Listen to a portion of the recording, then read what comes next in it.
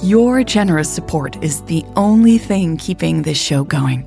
I rely on the support of my listeners to keep creating content. And you don't have to sign up for one of the Patreon plans.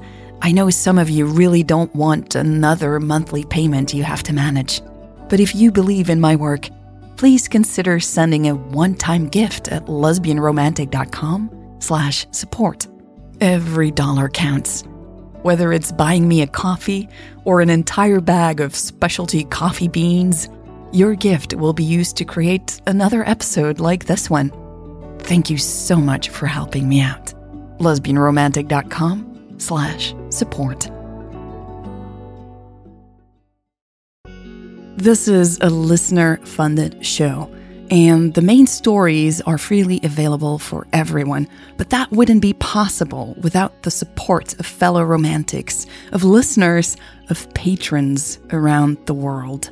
And I want to thank my latest new patrons, Ross, Jane, Jacoba, Maddie, Theodati, Kate, Ton, Kate, Daisy, and Pew, because without them, I wouldn't be able to work on these stories, so thank you.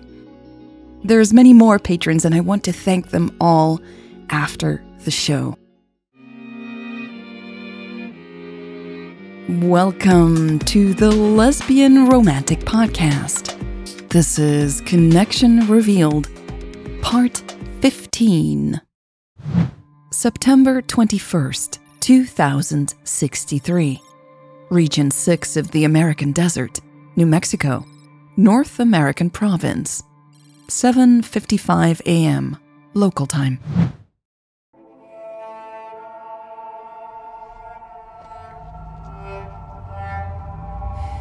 Almost there, ma'am, the driver said. 10 minutes. Please keep your head down, Carmen added, and keep that cap on. Elle arched an eyebrow.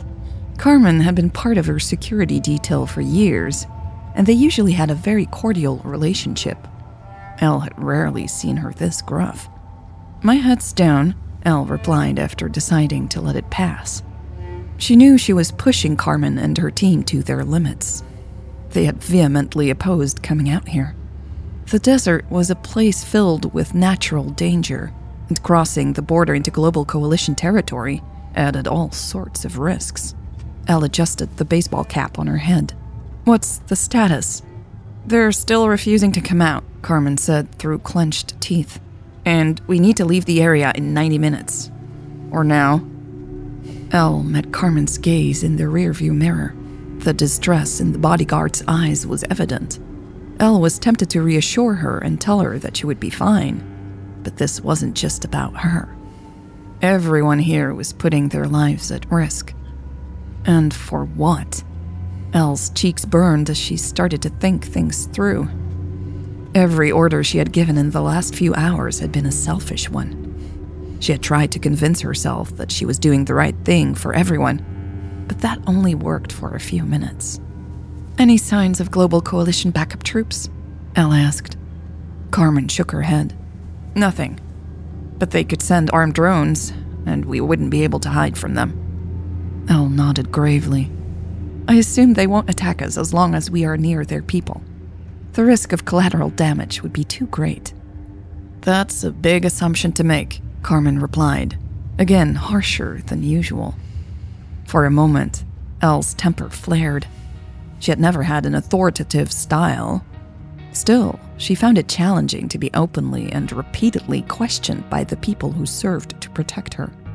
She didn't owe them an explanation for the decisions she made. Yes, you do, a voice in her head said. You owe them. Officially, Elle had told everyone that this situation was too delicate to not handle herself. A high-ranking officer of the Global Coalition had become stranded at the border of the Fire Blue territory for unknown reasons. That had never happened before. To make matters worse, the officer had been flagged as a person of high interest. Any information about her had to be reported directly to the president. To her. That was because Michelle Becker had attempted to destroy the Fire Blue Republic before. A couple of years ago, Becker had orchestrated a cyber attack on the Global Coalition networks, taking out all sorts of critical infrastructure for days. She had then tried to blame the rebels so she could attack them. But the plan had failed. Elle and Louise had worked together to prevent a war, but it had been a costly battle. Elle had lost her best friend, her credibility as president, at least until she had won re-election. And she had almost lost Louise. Louise was the best thing that had ever happened to Elle. She had never loved anyone as much as she loved Louise. After almost losing Louise, she had sworn to herself that she would treasure her every day. But she hadn't. Elle had needed the shock of tonight's developments to see what she had been doing. When her security team woke her up because Michelle Becker was on her way to Fire Blue territory, Elle had thought of her relationship with Louise first. How would Louise respond if she knew that her ex, a woman who had influenced much of her character and had known Louise for much longer than Elle had, was back? Would Louise become curious about her? Would she want to see her? Louise had never given any indication that she still loved Michelle, but Elle was suspicious. She knew how much Michelle had meant to Louise and how long Louise had pined for her. Surely that kind of love or attachment didn't disappear completely. So yes, Elle wanted Michelle Becker to turn around and head back to her violent and controlling world for more than one reason. That's why she had insisted on immediately heading for the desert, much against everyone's advice. Elle didn't trust anyone else with the delicate conversations that would be needed to scare Becker away. The officer had a twisted kind of logic. If she was here to cause harm, and Elle believed she was the only person who could stop her. Now, hours later, Elle was more aware of how irrational her decision had been. But she was here now, dragging her security team into the situation, and she still hoped it would turn out to be the right decision. 3 minutes, the driver said. Elle met Carmen's gaze in the rearview mirror again. She nodded and pulled her cap down, her way of signaling that she was ready. Carmen shook her head and looked away. I want everyone back in their cars, Elle said. I'm the only one going out there. She raised her hand before Carmen could protest. This can only work if Becker sees that I am alone, Elle said. Carmen's lips became a thin white line. If there's any sign of trouble, Elle continued, have everyone leave the scene immediately. You know we can't leave you behind, Carmen sighed. I know, Elle sighed too, but try to limit your exposure, okay? A little late for that, Carmen said sarcastically. Elle had reached her limit with Carmen's resistance. Enough, Carmen, she snapped. I understand that you don't like this situation, but we're already here, and I'm going through with this, whether you approve of it or not. Understood, boss, Carmen replied, raising her hands in a conciliatory gesture. I apologize. Her tone sounded sincere. It's fine, Elle said, even though it wasn't.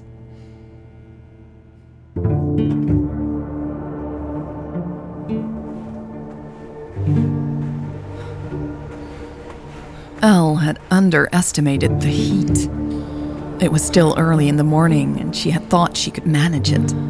Sweat was already rolling down her back, and she wasn't even halfway through her walk to the pod. Her sunglasses made the reflection of the light on the sand and rocks bearable, but only just. The wind was also louder than Elle had expected. It was clear that her expectations about the conditions out here had been wrong, to say the least.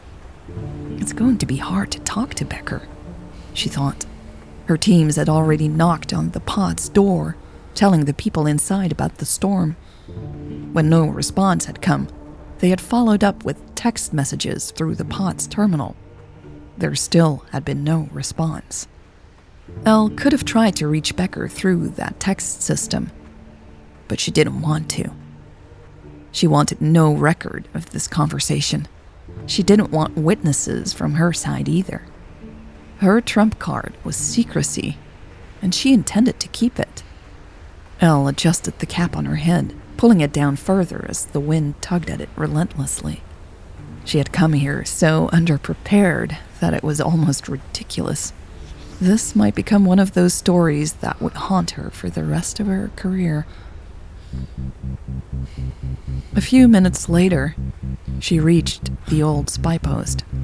Her mouth was dry. She drank some water before taking the last few steps toward the pod. Her heart thumped in her chest as she lifted her hand to bang on the door. Elle wasn't even sure what she had expected to happen next. She didn't know if Becker could still see who approached the vehicle, or if she would recognize Elle if she could. For now, there was no response. Elle banged on the pod again, louder this time. In theory, she had about 70 minutes before she had to be back in the car to escape the storm. But it was clear she wouldn't last that long in this unbearable heat. "Becker!" she yelled. "It's Lucas!" The wind was so loud that Elle wasn't even sure if anyone could hear her if they stood next to her, let alone inside the pod. She had instructed her team to send a text message once she was near the pod, but she had no idea if Becker had read it. "Becker, open up! I'm unarmed and I'm alone!" Elle yelled as loudly as she could. Another long minute passed by. Elle took another gulp of water. She wiped off her lips with the sleeve of her jacket. She felt like she would melt, but her team had assured her not wearing the special garment would make it even worse. Elle was about to bang the door again when she heard someone yelling back at her from inside. "Step to the right." "What?"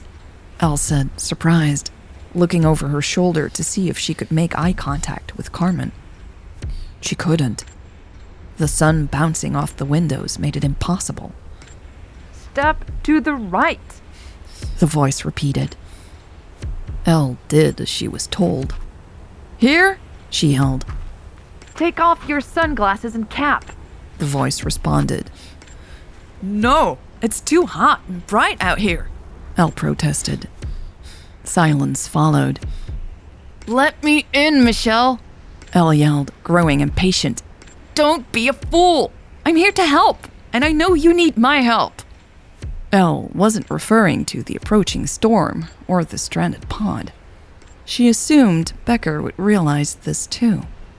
"I'm leaving in 2 minutes," Elle yelled. "After that," she stopped to clear her throat. "After that, you're on your own. That storm is really coming, Becker. You won't make it. Let me in, Michelle." Elle silently started to count down. 120, 119, 118, 117, 116, 115, 114. Why did I come here? She thought as the wind tugged at her cap again. I'm the fool here. She lifted the water to her lips again. Elle then realized that she had lost count. She picked a number and continued. 99, 98, 97, 96, 95, 94. Soon she was distracted again. What would she tell Louise once she got back home? And what if she didn't make it back? She pushed that thought away immediately. Elle didn't want Louise to know she had come here. And if Michelle didn't open the door, it would be easy to hide. The wind blew the cap off of her head and Elle cursed. Fuck! She bent down to grab it, but the wind had already picked it back up and thrown it further away. It took less than 5 seconds before Elle felt the sun burning her face. She counted 60, 59, 58. Sweat was pooling at her temples, making her skin feel itchy. She wiped her cheeks with her sleeve again. 49, 48, 47. A clunky sound interrupted her frantic counting. She pressed herself against the pod, trying to find some cover. The metal surface was so hot, it burned her skin even through the camo net cloth. She jumped away. "I am out of here!" she yelled, more to herself than to anyone else. Coming here was a huge mistake. It had been a long time since she had shown such abysmal judgment. Her gut told her she would pay a hefty price for it. But then the door of the pod slid open quite suddenly. Michelle Becker stuck her blonde head out. Her blue eyes were as cool as Elle remembered them. She pressed her lips together and straightened her back. "Come inside before you faint," Becker yelled. Elle's hand slipped into her pocket, clenching her fingers around the vial, making sure she was ready.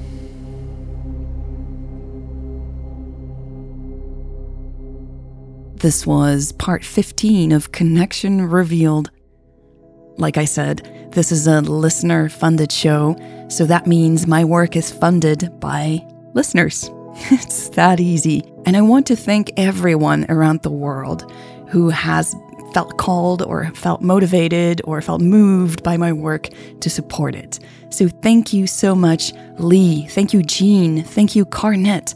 Thank you, Frau Krokus. Thank you, Amy. Thank you, Giovanna. Dank u, Kelsey. Merci, Emily. Thank you, T. Lynn. Thank you, Canadian Cat. Dank u, Jennifer. Merci, Aiz. Thank you, Jackie. Thank you, Bonnie. Thank you, Carrie Ann. Super merci, Noélie. Thank you, Huggins. Thank you, Reese. Thank you, Lore. Thank you, Kira. Thank you, Issa. Yes, I'm going to thank you all separately this time because I really want to make that point. Merci, Shelley. Thank you, Carissa. Thank you, Hope. Thank you, Sihem. Thank you, Paul. Dank u, Abigail. Merci, Laura. Thank you, Fawn. Thank you, Patricia. Thank you, Donna. Thank you, Johannes. Thank you, Belinda. Merci, Jamie. Thank you, Jenny. Thank you, Zadist. Thank you, Sydney. Merci, XX Blue Hoodie XX. Thank you, Greta. Thank you, A. Merci, Charlotte. Thank you, Jasmine. Thank you, Griselle. Thank you, Juice Spray. Thank you, Hélène. Thank you, Anne. Merci, Sarah. Thank you, Denisa. Thank you, Daisy. Thank you, Rosie. Merci, Sheen Ariel. Dank u, Melisandre. Thank you, Madison. Thank you, Rhonda. Thank you, Stacy. And dank u, Becky. Thank you, PB. Thank you, Sandy. Dank u, Sue. Thank you, Irene. Thank you so much, Adam. Thank you, Erica. Thank you, Ray. Merci, Antonia. Thank you, Sandy. Thank you, Nairi. Thank you, Reed. Thank you, Trinda. Thank you, Bella. Thank you, Jay. Thank you, Charlie is a good boy. Thank you, Bob. Thank you, Ricky. Merci, Hedy. Dank u, Elle. Thank you, Kat. Thank you, Sven. Thank you, Carla. Thank you, Valerie. Thank you, Bree. Dank u, Matthias. Dank u, Emily. Thank you, The Dash. Thank you, Ariana. Thank you, M. Thank you, Charlotte. Thank you, Marie-Hélène. Thank you, Ashley. Merci, Annie. Thank you, Amber. Thank you, Delisa. Thank you, Jamie. Thank you, Natalie. Thank you, Shirley. And thank you, Chicken Nipples. All right. I hope you are well. Take good care of yourself. And I will see you soon.